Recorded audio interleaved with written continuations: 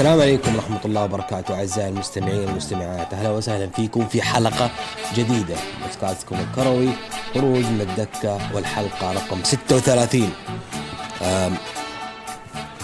نعيد لكم التهنئة، كل عام وانتم بخير برمضان. احنا مرينا دحين أول أسبوع في رمضان، أكلمكم اليوم في أول جمعة لنا في رمضان مبارك هذا العام. أعادنا الله عليكم إن شاء الله بمنه وبركات، وسلنا إياكم من كل شر، وتقبل الله منا ومنكم كل الطاعات والصيام والقيام. اللهم صل وسلم عليك يا نبي يا رب، اغفر لنا وتقبل منا يا رب. طيب، اليوم الأسبوع هذا كان مليان أحداث، طبعا الدوري الأوروبية والبطولات الأوروبية والدواري، يعني كان في زحمة. فودنا نبدأ على طول من الدوري الإنجليزي. كان عندنا هذا الأسبوع الجولة 31 بدأت افتتاحية ليفربول واتفورد بعد التوقف الدولي تبع الفيفا. ليفربول فاز على واتفورد 2-0 في مباراة كانت مليئة بالفرص الضائعة. سجل ليفربول جوتا البرتغالي دقيقة 22 استغل عرضية غوميز، سكنها براسه هدف أول. فابينيو لاعب البرازيلي سجل الثاني عبر بلنتي، سبب في مسك مدافع واتفورد زميله جوتا دقيقة 89. المباراة الثانية عندنا تشيلسي ضد برينتفورد، مباراة كانت غريبة عجيبة ولا تتكرر بالنسبة لفريق مثل تشيلسي، فريق بطل أوروبا العام الماضي وآخر بطل لكأس العالم أيضا وآخر بطل أبطال أوروبا. فتشيلسي على أرضه سقط سقوط غريب جدا، إنه يخسر على أرضه من أمام برينتفورد ب4 أهداف مقابل هدف، وكانت يعني نتيجة جدا صاعقة وغريبة جدا. الشوط الأول كان شوط أول سلبي، بدأت الإثارة كلها في الشوط الثاني عندما سجل تشيلسي هدف بتسديد الألماني وروديجر في بداية الشوط الثاني. برينتفورد رد سريع تعادل عبر ألماني آخر، هو يعني اللي تسدد قوية بسقف المرمى، تمرير زميله مبويمو اللي كرر الأسيست نفسه مع زميله آخر إريكسون الدنماركي العائد، اللي ترجمها بسهولة هدف ثاني دقيقة 60. تلخبط تشيلسي وقتها، حاول بتغييرات وحاول إنه يرجع للمباراة. سجل يانت الثالث لفريقه بكرة ساقطة فوق الحارس مندي بعد منفرد مندي، واختتم البديل يوسا أهداف فريقه بالرابع دقيقة 87. تحقق نتيجة صادمة على أرض بطل العالم وعلى أرضية ستامفورد بريدج. توخيل بعد المباراة قال إنه بعد هدفنا اعتقدنا ان احنا فزنا بالفعل وعوقبنا في 10 دقائق. بشكل عام سمحنا بكثير من التسديدات وافتقرنا للطاقة، كنا متعبين وهو أمر طبيعي بعد أن عاد لاعبونا من جميع أنحاء العالم. يقصد موضوع التوقف الدولي للفيفا. ليدز على أرضه تعادل مع ساوثهامبتون 1-1. بيرلي على أرضه خسر أمام مانشستر سيتي المتصدر بهدفين مقابل لا شيء. سجل المتصدر دي بروين نجمه البلجيكي دي 5 بعد جملة تكتيكية رائعة وصلت لستيرلينج، هيا لزميل دي بروين سددها قوية. دي 25 كرة نقلت دي بروين وستيرلينج الطرف الأيمن، مرة الزميل اللي كان دوغان الألماني سكن المرمى هدف ثاني، أمن الفوز المتصدر وحافظ على فارق النقطة مع ليفربول. ليفربول كان في بداية اليوم كان هو متصدر، ولكن بعد فوز السيتي هو تصدر السيتي. والفرهامبتون أو سعادة السيتي الصدارة، والفرهامبتون فاز على أستون فيلا 2-1. برايتون تعادل مع نورwich 0-0. ومانشستر يونايتد مباراة القمة حقت الجولة تعادل وتعادل على أرضية ميدانه مع ليستر سيتي هدف مقابل هدف. بسجل ليستر دقيقة 63 برئيسية أنيهانشو النيجيري على يمين ديخية، مستغل عرضية رائعة من ماديسون زميله الجهة اليسرى. تعادل فريد البرازيلي مباشرة دقيقة 66 بعد متابعة تصدي شمايكل تسديد البرتغالي برونو فرنانديز ليسكنها بسقف المرمى دقيقة 79. ألغى الحكم هدف ليستر الثاني عبر ماديسون بعد سابه فاول على إنهانشو الذي تداخل مع فران. كريستيانو رونالدو غاب عن المباراة دي بسبب المرض. وستهام مع إيفرتون مباراة كانت مهمة لوستهام في الصراع الأوروبي، والإيفرتون في صراع الهروب من الهبوط ومناطق الخطر. فاز وستهام 2-1 على ملعبه. خسارة جديدة فريق لامبارت يزيد وضعه حرجا، اللي حنجيله في آخر أسبوع بيكون عنده خبر سيء لامبارت وإيفرتون. فوز مهم لوستهام. سجل للهامرز كريسوين وبويل دقيقة 32-59. إيفرتون خولجت دقيقة 53. توتنهام اكتسح نيوكاسل بنتيجة 5-1. نيوكاسل بعد سلسلة نتائج جيدة صراحة عاد نيوكاسل تدهور اللي بدأ فيه بداية الموسم وتلقي الخسائر الكبيرة. توتنهام تأخر بهدف يعني نيوكاسل بدأ التسجيل دقيقة 39 فابيان، بعدها وستهام قلب أو توتنهام قلب الطاولة وسجل خماسية كاسحة، أولها عن طريق ديفيس قبل نهاية الشوط الأول بدقيقتين، والشوط الثاني أمطر مرمى نيوكاسل برباعية عن طريق دوهيرتي دقيقة 48 وسون الكوري المتألق دقيقة 54 وميرسل البرازيلي الظهير دقيقة 63 وبريجوين دقيقة 83 الهولندي أنهى الأمور وفاز توتنهام ب5-1. وأكمل توتنهام سلسلة نتائجه اللي في الفترة الأخيرة كانت جميلة جدا وجيدة لفرقة كونتي. آخر مباراة الأسبوع كانت كريستال بالاس فاز على أرسنال 3-0. كانت مباراة بالنسبة لأرسنال نتيجة صادمة، فترة جميلة جدا لأرسنال مع النتائج الجميلة وأنه خلاص بدأ يقرب من الأبطال، لكن خسارة من كريستال بقيادة فييرا أسطورة أرسنال السابقة كانت خسارة جدا مزعجة. ومحبي الكرة الجميلة يتمنى أنه أرسنال يعود مرة ثانية، محتاجين فريق أرسنال يعود للواجهة بعد فترة غياب طويلة. فآخر أسبوع كان عندنا مؤجلة من جولة 19 فاز فيها بيرلي على إيفرتون 3-2 بعد مباراة مثيرة بين اثنين، وهذه المباراة بسببها تم إقالة المدرب فرانك لامبرت اللي يعني تم تعيينه في منتصف الموسم محاولة إنقاذ إيفرتون، لكن واضح أنه المشاكل كانت كبيرة جدا في إيفرتون ولم يستطع لامبرت أن يعيد الفريق إلى مناطق الأمان، وإيفرتون حتى الآن يبحثون عن مدرب.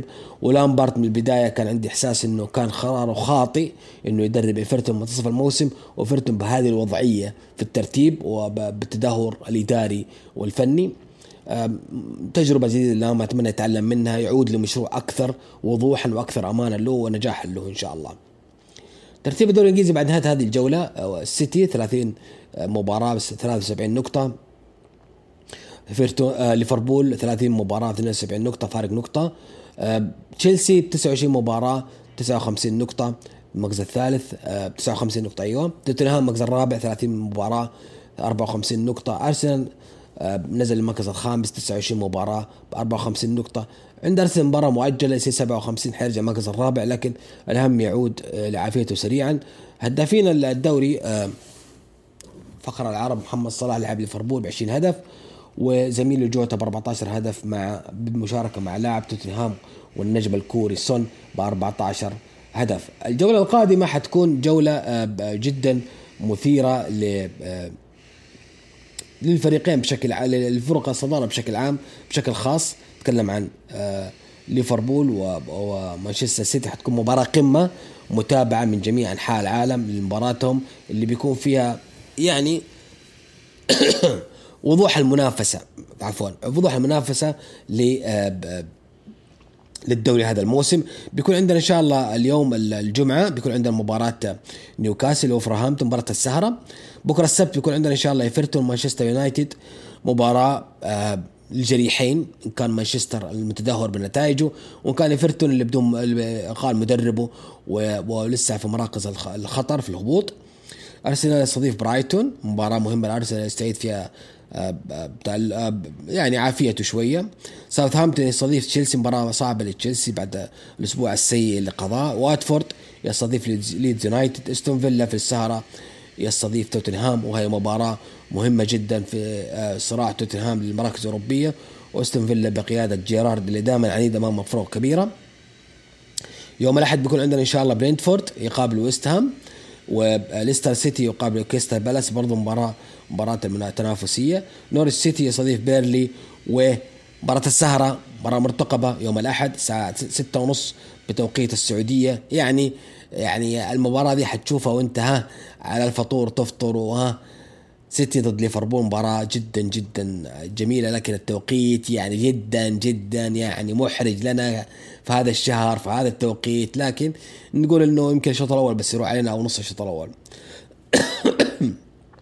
طبعا انا لاحظ ان اسجل الحلقة ذي وانا اعاني شويتين تعبان شوية حلقي وصدري وزكمة، فالعذر منكم كان الصوت شوية مزعج لكم، لكن التزامي بالتسجيل هو اللي يخليني دائما اكون متواجد لكم. فاسال الله إنه يشفي جميع مرضانا ومرضى المسلمين. طيب، ودعواتكم لا تبخلون علينا. الدوري الإسباني الجولة 30 ختافي مايوركا، فاز ختافي 1-0. ليفانتي فاز على فياريال 2-0. سيلتا فيغو استضاف ريال مدريد في مباراة مهمة للمتصدر، فاز فيها 2-1 على سيلتا فيغو. مباراة صعبة جدا لريال مدريد أمام ملعب صعب بخصم صعب. سجل الريال الهداف بنزيما ضربة جزاء دقيقة 19 69، وكان مفترض يسجل هاتريك لولا أنه أضاع ضربة جزاء ثالثة. سجل أصحاب الأرض المخضرم نوليتو دقيقة 52. دقيقة 19 بداية المباراة عرقل نوليتو مدافع الريال ميليتاو، تسبب ضربة جزاء ترجمها بنزيما. دقيقة 22 ظهر العملاق كورتوا تصدي خرافي لخفاول نفذه الخطير أسباس من خارج المنطقة، أخرجها قفاز بلجيكي من أعلى الزاوية اليمين. دقيقة 41 سجل جياردو براسه هدف التعادل سيلتا فيغو. ألغى الحكم في لقطة مثيرة للجدل بعد تداخل أسباس المتسلل في اللعبة قبل دخول المرمى من دون أن يلمسها، وكان هذا القرار جدا مزعج لجماهير سيلتا والمدرب سيلتا. لكن في الأخير الحكم أصر بعد مشاهدة الفار إنه أسباس تداخل على الكرة، حتى لو ما لمسها يعتبر متداخل في الكرة.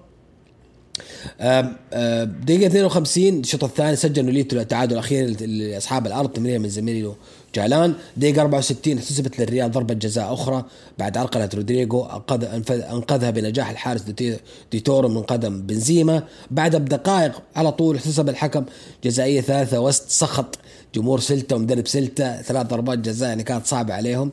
مندي تعرقل في هذه اللعبة من مدافع سيلتا فيغو، ترجمها هذه مرة بنجاح بنزيما، هدف فوز غالي. بعد سيلتا ما قدرت يعدل النتيجة حتى انتهت المباراة للفوز المتصدر. بنزيما بعد هذه المباراة عادل رقم دستيفر الأسطورة كثالث هداف بتاريخ الريال 216 هدف. أتلتيكو اكتسح ألافيس 4-1، سجل رجال سيميوني فيليكس هدفين 11 دقيقة 83. سواريز العائد بقوة المهاجم المخضرم الكبير دقيقة 63 و75 في محرز لفريق ألافيس اسكالانتي دقيقة 63 هدف الوحيد لألافيس. بعد ما فيليكس سجل 6 أهداف بآخر 6 مباريات، وهذه حصيلة جدا ممتازة لهذا المغرب البرتغالي اللي ودنا والله إنه يكون استمرارية عنده في المستوى الأهداف، لأنه يملك الكثير من الموهبة ولكن لا يقدم ما يوازي هذه الموهبة اللي موجودة عنده. بلباو أتلتيك بلباو فاز على أرضه أمام إلتشي 2-1. بيتيس اكتسح أساسون 4-1. فالنسيا سقط في فقط تعادل سلبي على أرضه أمام قادس 0-0. غرناطة تعادل إيجابي مع فيليكانو 2-2. آخر مباراة كانت بين برشلونة وإشبيليا على صراع من يكون وصيف الريال. مباراة كانت جدا مهمة وصعبة، حقق فيها برشلونة انتصار جدا مهم على الوصيف بمباراة مليئة بالفرص الضائعة وأحداث المثيرة. وبهذا لأول مرة برشلونة يحتل الوصافة في هذا الموسم بنفس رصيد النقاط مع إشبيلية، مع أنه عنده مباراة مؤجلة. دقيقة 22 كانت أول التشكيلة خطوة من برشلونة أو أول فرصة خطيرة بتسديد ألبا بجانب قائم بونو حارس إشبيلية. كرر بدري نفس التسديد دقيقة 27 وبرضه لم تصعب الهدف. كاد أوباميانغ سجل دقيقة 46 لو تصدي بونو. لاميلا لاعب إشبيلية سدد كرة قوية سددها شتيجن دقيقة 47. رد برشلونة على فرصة لاميلا بتسديدتين عن طريق بدري وتوريس أو فيران توريس ورأسية أراخو، كلهما تصدى لهما نجم المباراة الأول مغرب الحارس ياسين بونو. بعد العارضة سدد عارضة إشبيلية برضو ساعدت ياسين بونو تصدت لرأسية جيرارد بيكيه دقيقة 66. أضاع مارسيال اللاعب النجم الفرنسي المعار من مانشستر لإشبيلية فرصة هدف فريقه بعد انفراده وتسديدة كرة، لكن صدى لها شتيجن على مرتين دقيقة 71. الدقيقة الأهم كانت دقيقة 72 حيث نثر الساحر بيدري سحره وتلقى عندما تلقى كرة من ديمبلي خارج المنطقة رغب بها لعيبة إشبيلية قبل أن يسدد كرة أرضية قوية سكنت زاوية اليمنى لبونو، وهدف غالي ومهم جدا اشتعلت به أجواء الكامب نو وصمت زملائه باقي المباراة حتى انتهت بفوز رائع لبرشلونة ومهم في توقيته بعد توقف الفيفا. الفوز هو الثامن لبرشلونة بآخر 9 مباريات مقابل تعادل 1 مع اسبانيول 2-2. تشافي بعد مباراة من برشلونة قال إنه نمر بأفضل لحظة في الموسم، سيطرنا بشكل رائع ضد أفضل خط دفاع في الليغا، وإشبيلية فريق ممتاز ولوبوتيغي مدرب رائع، وكان بإمكاننا الفوز بنتيجة أكبر لولا ياسين بونو حارس إشبيلية لعب مباراة رائعة. وقلت بالفعل أن المباراة بثابة نهائي وأنا راضي للغاية. بدري نجم المباراة وسجل الهدف الوحيد لبرشلونة قال قال عنه تشافي انه لاعب رائع وسجل هدف غير عادي ويحدث فارق معنا، من الممتع مشاهدته يلعب، فهو لا زال بعمر 19 فقط وهذا لا يفاجئني، وهو بالفعل قائد وهناك عدة قادة في الفريق حيث يريد الكرة دائما. لو بتيجي مدرب اشبيليا قال انه هدف اشبيليا كان دائما تحقيق شيء تاريخي مثل المشاركة في دوري ابطال اوروبا 3 مرات متتالية لأول مرة، وهذا ما نسعى لهم. آخر مباراة في الجولة كانت سوسيداد فاز على اسبانيول 1-0. ترتيب ريال مدريد 30 مباراة 69 نقطة، برشلونة 29 مباراة عنده مباراة مؤجلة ب57 نقطة، أتلتيكو مدريد صار المركز الثالث 30 مباراة 57 نقطة بنفس الرصيد مع إشبيلية. أتلتيكو فارق الأهداف هو الثالث، والرابع هو إشبيلية الهدافين بنزيما 24 هدف، ولوبيز لاعب بيتيس ب15 هدف. أنا أرى إنه برشلونة إذا فاز في المؤجلة ب60 نقطة وفارق 9 نقاط، يعني الفارق ممكن واحد يقول فارق كبير، لكن أنا أرى إنه الفارق ممكن يكون في أمل لبرشلونة بشرط تعثر الريال في عدة مباريات. نحن عارفين إن برشلونة ما عاد له مباراة مع الريال، مباريات انتهت مع الريال، فمتعلق برشلونة إنه هو يكون مصيره بيد فرق أخرى. باقي على الدوري 8 جولات، ما ندري ايش يصير فيها، هاي 24 نقطة على الطاولة لكل فريق. ان شاء الله اليوم حيكون عندنا مباراة اشبيلية وغرناطة الساعة 10. بكرة ان شاء الله يوم السبت حيكون عندنا مباريات استكمال مباراة جولة 31. قادس يستضيف ريال بيتيس، مايوركا يستضيف اتلتيكو مدريد، فيا ريال يستضيف اتلتيكو بلباو، ريال مدريد يستضيف ختافي، مباراة في المتناول المتصدر على عرضه. يوم الأحد بيكون عندنا إن شاء الله أوساسونا مع لافيس، إسبانيول مع سيلتا فيغو، إلتشي مع سوسيداد، ليفانتي يستضيف برشلونة، مباراة مهمة لبرشلونة استكمال مسيرته. يوم الاثنين نهاية الجولة بيكون عندنا رايو فاليكانو مع فالنسيا. نروح للكالشيو، وما أدراك مع الكالشيو اللي يعني يبهرنا دائما بنتائجه وتقلباته، وكل أسبوع يكون أفضل من الأسبوع اللي قبله. الأسبوع هذا كان عندنا الجولة 31.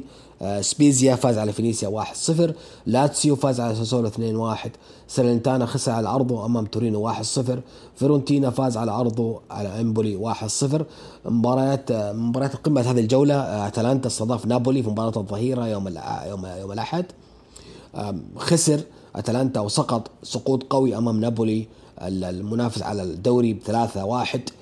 فوز مهم جدا لنابولي، استمرار أماله على اللقب. سجل نابولي أول عبر قائد إنسيني ضربة جزاء دقيقة 14.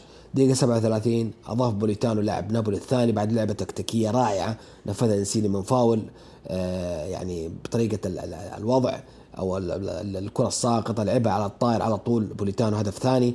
أتلانتا الشوط الثاني قلص نتيجة عبر ديرون برأسية دقيقة 58، لكن لاعب نابولي آلماس بهجمة مرتدة أنهى الأمور بهدف الثالث بعد مرتدة قادها المكسيكي المبدع الموهوب لوزانو، وانتهت 3-1 لنابولي. وبكذا نابولي وضع نفسه من ضمن أكبر مرشحين لهذا اللقب. وإحنا نابولي من بداية السنة نقول إن نابولي انطلاقته جدا قوية، وأتمنى أنه يستمر لآخر موسم.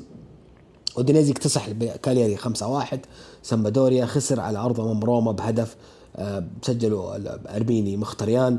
روما مستمر بسلسلة نتائج وأنه يفوز بهدف طول مباراة الدوري الماضية. ديربي إيطاليا مباراة قمة الجولة، اليوفي يستضيف إنتر ميلان على أرض ملعب اليوفي الجديد. مباراة كانت جدا مثيرة في أحداثها، فاز في الإنتر وحقق فوز صعب، ويعتبر هذا الفوز أول فوز للإنتر من 11 سنة على أرض اليوفي، فهذا يبين لك أنه حدث كان تاريخي هذا الأسبوع.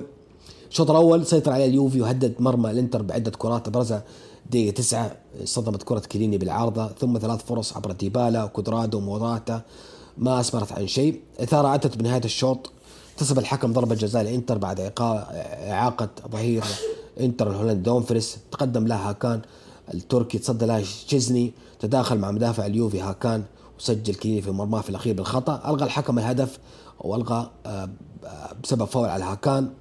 بعد كده رجع الفار وعاد تنفيذ ضربة جزاء بسبب تدخل عدد من لعيبة اليوفي قبل أن يسدد هاكان ضربة الجزاء. رجع عاد البلنتي، وهنا هاكان تعلم من الخطأ وسد وترجم الكرة إلى البلنتي إلى هدف أول لفريقه. الشوط الثاني قاتل اليوفي تسديد التعادل دقيقة 63 فلاوفيتش تسديد راحت خارج المرمى، كانت فرصة خطيرة جدا للهداف الصربي. دقيقة 73 اخترق دينيس زكريا عمق انتر وسدد تصدى تسديدة في الجانب في الزاوية اليمنى، صد لها القائم كرته وانقذ هاندانوفيتش او مرمى الانتر.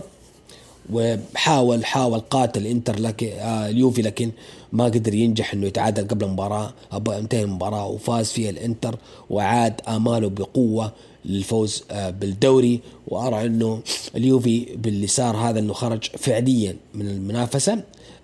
سيمون إنزاغي مدرب الانتر بعد المباراة قال انه الفوز يمنحنا الرضا المطلوب، الطريق لا زال طويلا، سنفعل كل شيء من اجل الدفاع عن لقب الكالتشيو ومطاردة ميلان ونابولي. أليجري بعد المباراة مدرب اليوفي قال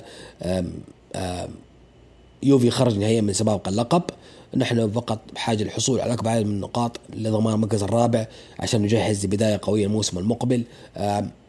فيرونا فاز على جنوة 1-0. وأخيرا جيوفاني سيميوني اللي أنا أشبح له في هذا البودكاست كل أسبوع سجل أخيرا ورجح كفة فريقه وخلاه يفوز في مباراة صعبة لفريقه للعودة للمراكز الأوروبية. يعني أوروبا ليج حيكون جميل جدا لفيرونا لو وصل لأوروبا ليج أو دوري أوروبي. ميلان مباراة يوم الاثنين، المتصدر اللي كان بحاجة أن يفوز عشان يعني يفرق بالنقاط عن بقية الفرق، للأسف سقط في فخ التعادل على أرضه وأضاع فرصة للفرد بالصدارة أمام خصم بالنسبة لي هو خصم متوسط إلى ضعيف ولا يعتبر خصم قوي لميلان. يبين لك والمباراة كانت طبعا مليئة بالفرص الضائعة من ميلان. يعني لياو له كرة سددها أخرج حارس بولونيا بقدر الشوط الثاني. كالابريا قائد الميلان برضو انفرد بالحارس وسدد بجانب القائم. حارس بولونيا تصدد 69 تسديدة اسماعيل بن ناصر الجزائري من خارج المنطقة. آخر فرصة ميلان كانت رأسية الكرواتي ريبيتش فوق العارضة وقت بدأ الضايع، حتى ادخال إبراهيموفيتش ما ساعد ميلان يسجل وانتهت المباراة 0-0. الترتيب بعد هذه الجولة: ميلان 31 مباراة 67 نقطة، نابولي 31 مباراة 67 نقطة، انتر 31 مباراة 63 نقطة. انتر عنده مباراة مؤجلة وفاز فيها 66 يصير، وكذا الدوري جدا مولع بينهم.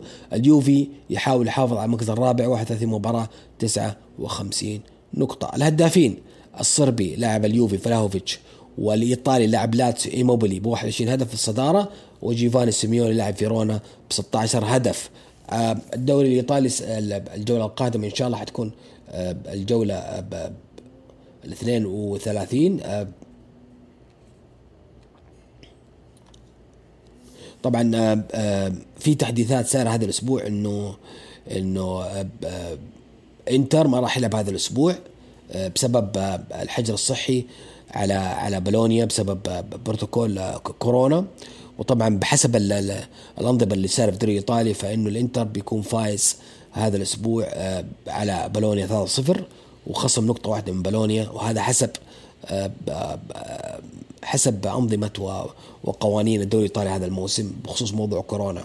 طيب إن شاء الله بكرة عندنا إن شاء الله إمبولي يستضيف، طبعا أتكلم عن مباراة انتر وبولونيا اللي هي مباراة مؤجلة كان المفروض تلعب بينهم، لكن بسبب الحجر الصحي بولونيا ما راح يلعب. إمبولي حيستضيف سبيزيا بكرة إن شاء الله السبت، وإنتر ميلان يستضيف فيرونا، وكالياري يستضيف اليوفي.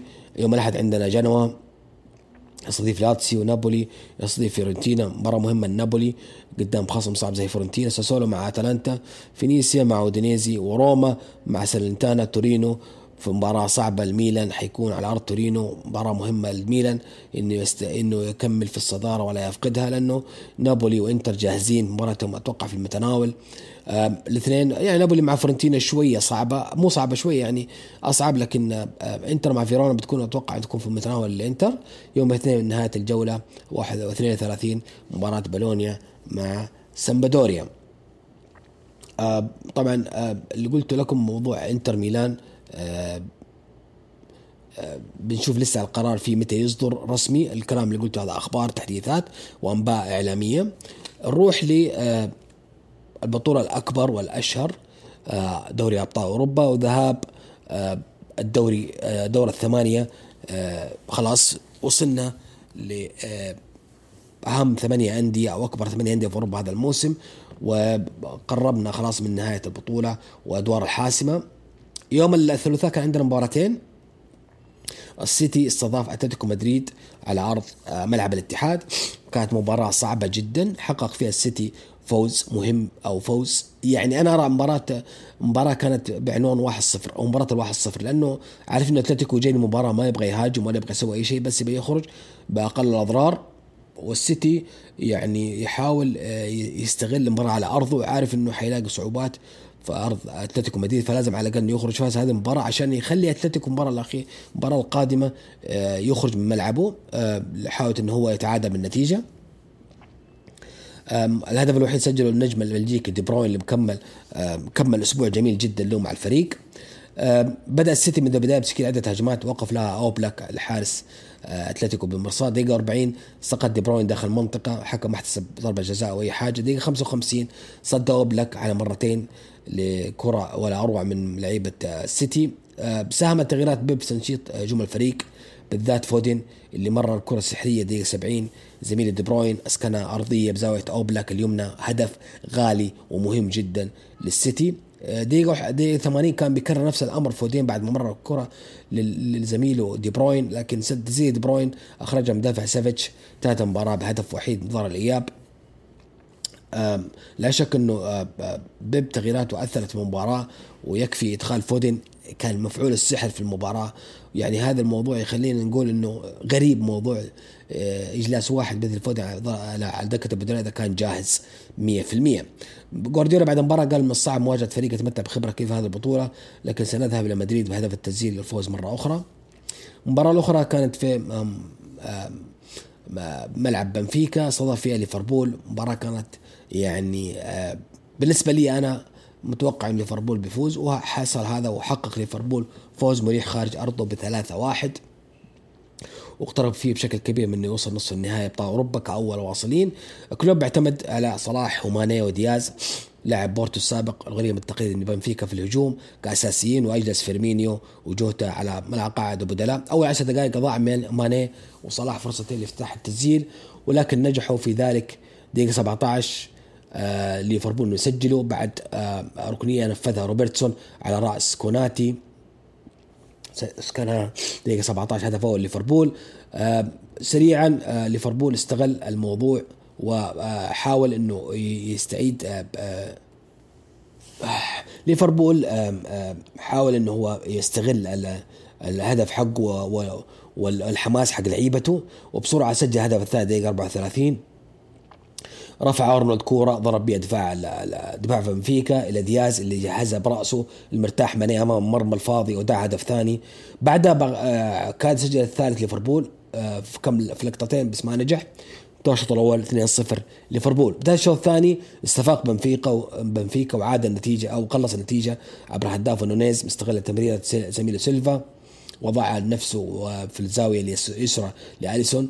بتحسن بعدها أداء بنفيكا وضع فرصة للتعادل، وطالب لعبه بضربة جزاء دقيقة 66 بعد احتكاك فان دايك مع نونيز، لكن الحكم لم يحتسب شيء. دقيقة 87 أنهى دياز الأمور لفريقه ليفربول الهدف الثالث بعد ما تلقى تمريرة رائعة من نابي كيتا راوغ بها الحارس سددها بالمرمى، هدف ثالث. يورجن كلوب بعد المباراة قال إنه كانت مباراة صعبة وهذا كنت أتوقعه. عرفنا 2-0 ليست شيء، سجلوا هدف وكان لعب أكثر انفتاحا مما كنا نريد. حارس المرمى ربما كان أفضل لاعب حارس مرمى فيك يقصد، وقام بعدة تصديات جيدة حقا. نحن متقدمون من هدفين في القسم الأول بالمواجهة، فلنواصل التقدم. يوم الأربعاء مباريات برضو كانت مثيرة.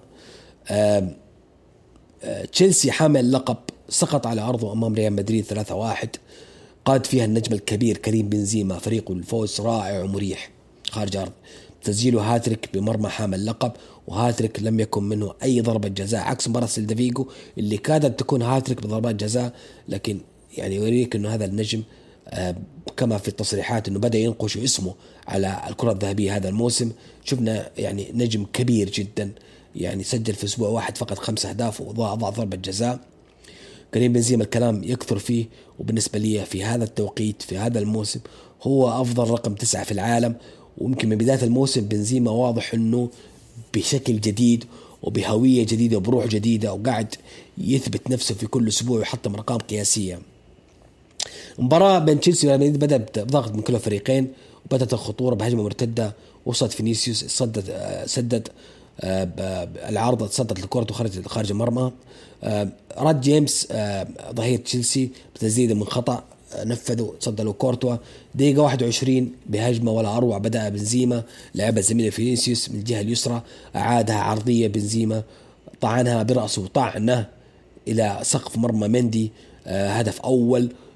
تشيلسي دخل في مرحلة شك استغلها ريال مدريد بشكل رائع وسجل الهدف الثاني بعد عرضية من مودريتش في الجهة اليمنى إلى رأسية المبدع بنزيما لزاوية وضعها في الزاوية اليسرى لمندي. هدف ثاني لخبط أوراق تشيلسي. بعدها تشيلسي رجع للهجوم، حاول بأي طريقة أنه يسجل التعادل. بنزيما يعني دقيقة 40 كاد لا نتكلم عن دقيقة 40 هافرتز قلص الفارق لتشيلسي برأسية جميلة جدا مستغلة تمريرة زميله جورجينو.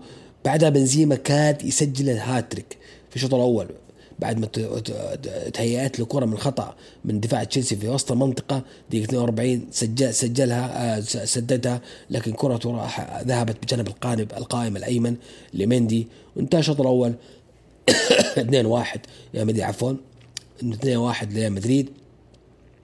الشوط الثاني بدأ بصدمة لجمهور تشيلسي الموجود في أرض الملعب بعد خطأ ساذج من مندي وهو في منتصف الملعب، استغل بنزيما وضعها في المرمى الخالي. هدف ثالث قضى على معنويات أصحاب الأرض.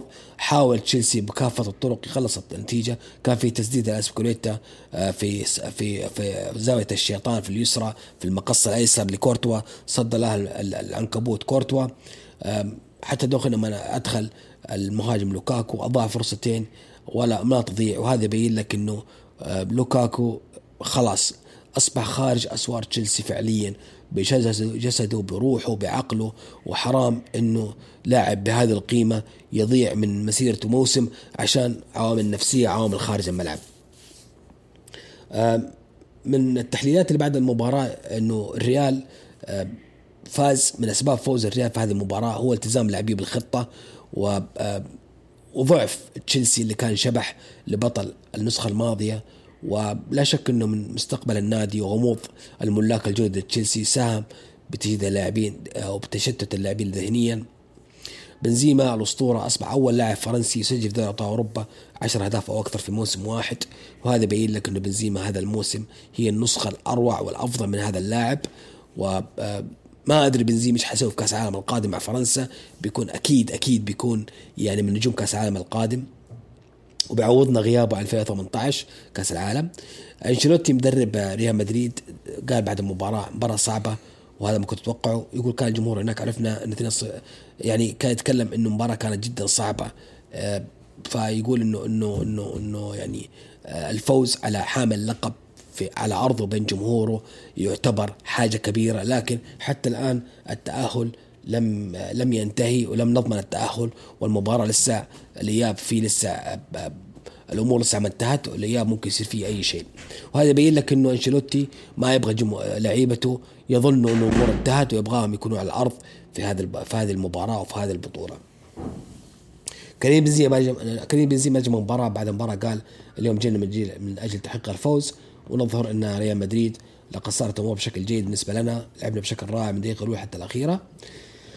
مبروك لجمهور ريال مدريد وهارد لك لعيبة تشيلسي. وأرى بوجهة نظري إنه تشيلسي اللي قاعد يصير هو طبيعي بسبب العوامل اللي خارج الملعب، ويعني هي استكمالا لمستوى تشيلسي اللي من منتصف الموسم بدأ الكيرف بالنزول، وجات مشكلة الرئيس والظروف النادي زادت الطين بلة. فأرى إنه تشيلسي إذا خرج بمركز أوروبي هذا الموسم، السنة القادمة مالك جديد ممكن إن شاء الله الأمور تكون أحسن.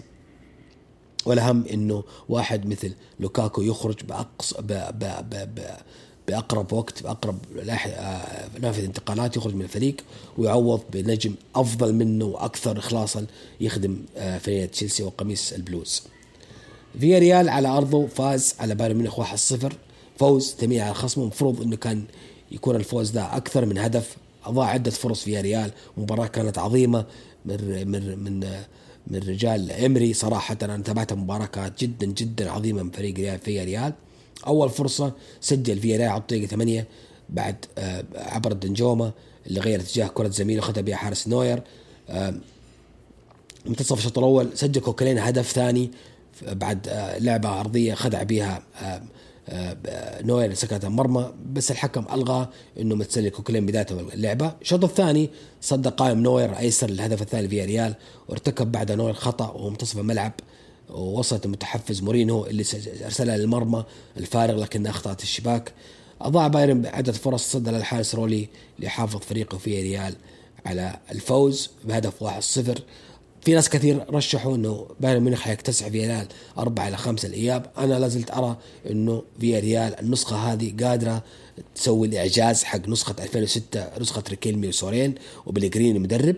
فلازلت ارشح فياريال انه حيعدي بايرن ميونخ في الاياب. حتى فياريال بعد المباراه دي كسر سلسله لا خساره للبايرن خارج ارضه في ابطال اوروبا اللي استمرت 22 مباراه، وكانت اخر خساره للبايرن امام باريس سان جيرمان 2017، وكان نفس المدرب إمري هو مدرب باريس في ذيك المباراه. فهذه مصادفه غريبه. فياريال ايضا حرم بايرن من التسجيل في دوري الابطال لاول مره منذ 30 مباراه على التوالي. بايرن يسجل اول مباراه للبايرن ما يسجل فيها كانت امام فياريال. هذا يقول لك انه فياريال عمل حدث او عمل شيء كبير في هذا الاسبوع مع بايرن في دوري ابطال اوروبا. مدرب البايرن ناجلزمان تكلم بعد المباراة، قال إنه افتقدنا القوة والشراسة الدفاعية في نهاية الشوط الأول، وأصبحت المباراة أكثر حدة وإثارة بعد العودة من الاستراحة. قال إنه فيها ريال قدم مباراة تليق بأحد الكبار وليس فريق يحتل المركز السابع في الدوري الإسباني. لا شك إنه مباراة العودة حتكون الأسبوع الجاي إن شاء الله. بيكون عندنا إن شاء الله بايرن يوم الثلاثاء، بايرن يستضيف فيها ريال وتشيلسي او ريال مدريد يستضيف تشيلسي. ارى انه فياريال حيحقق المفاجاه، وارى انه ريال مدريد يحقق فوز اخر على تشيلسي ويتاهل. بيكون عندنا ان شاء الله مباراه اتلتيكو يستضيف فيها السيتي. ارى انه المباراه حتكون تعادل بين الفريقين والسيتي حيتاهل.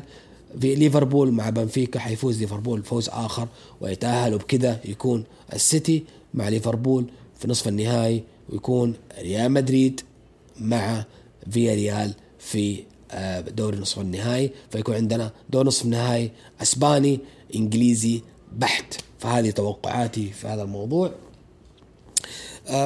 باقي بس اخر شيء نتكلم عن الدوري الاوروبي اللي كان بالامس مبارياته ذهاب دور الثمانية.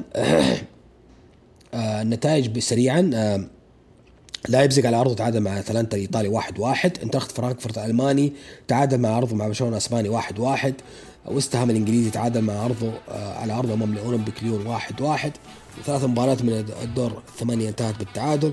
المباراة الوحيدة انتهت بالفوز هي فوز سبورتنج براغ البرتغالي على أرضه مع برينجرز 1-0. هذا بالنسبة للدوري الأوروبي اللي يمكن أشهر المشاركين فيه هو برشلونة. برضو دوري المؤتمرات الأوروبي أو دوري الكونفرنس الأوروبي واليوروبا كونفرنس كان عندنا برضو اللي ما تكلمنا عنها البطولة دي من بداية الموسم، نتكلم عنها دحين مدى وصل دور الثمانية، إنه فيها فرق عريقة. فينورد الهولندي تعادل مع سلافيا براغ التشيكي 3-3. ليستر سيتي الإنجليزي تعادل مع اندهوفن الهولندي 0-0 على أرضه. بودو جيلمت اللي هو من الدوري النرويجي فاز على روما بنتيجة 2-1. روما الإيطالي مباراة كانت مثيرة في أحداثها. بلغريني تقدم لروما الشوط الأول. الشوط الثاني 56 سجل التعادل بودو عن طريق هوجو فاز دقيقة 90 سجل هدف الفوز. المباراة تكون بينهم الإياب في روما سد روما أولمبيك الخميس القادم. أولمبيك مرسيليا الفرنسي فاز على باوك سالونيك اليوناني 2-1. مباراة برضو مثيرة شهدت بشغب بعد مباراة الجمهور اليوناني. آخر شيء نتكلم عن كأس الملك السعودي دور الأربعة هذا الأسبوع. الهلال فاز على الشباب 2-1 بهدفي سلمان الفرج وإيقال مقابل هدف لبنيق عبر ضربة جزاء. بكذا الهلال يكون أول أطراف النهائي كأس الملك السعودي اللي يقام إن شاء الله في مايو القادم. المباراة الثانية الفيحة حقق المفاجأة وأخرج متصدر الدوري الاتحاد على أرض الفيحاء بهدف واحد سجله محمد أبو سبعان لاعب الاتحاد السابق، وبكذا الفيحاء يقابل الهلال في نهائي كأس الملك السعودي، ويكرر إنجاز نادي الآخر المنطقة الفيصل العام الماضي، وصل للنهائي المرة الثانية وفاز على طبعا فيصل 2018 كان في كأس الملك وخسر الاتحاد، كررها العام الماضي مع التعاون وفاز على التعاون وصار بطل كأس الملك أول مرة في تاريخه. فهذه المرة الفيحاء يقابل الهلال ملعب الجوهرة في مايو القادم. هل الفيحاء يفوز على الهلال ويحقق إنجاز آخر للمنطقة، أما الهلال يفوز ويكون ويكسر الشراكة مع الاتحاد كأفضل فريق ثاني يحقق كأس الملك في التاريخ 9 ألقاب، يكون 10 ألقاب، يكون بعد الأهلي ب 13 لقب. شكرا لاستماعكم، إن شاء الله تكون حلقة جميلة ظريفة في هذا الوقت الصعب بالنسبة لي. دائما وأبدا شعارنا العائلة أولا القادم أفضل. سبحانك اللهم وبحمدك أشهد أن لا إله إلا أنت أستغفرك وأتوب إليك. السلام عليكم.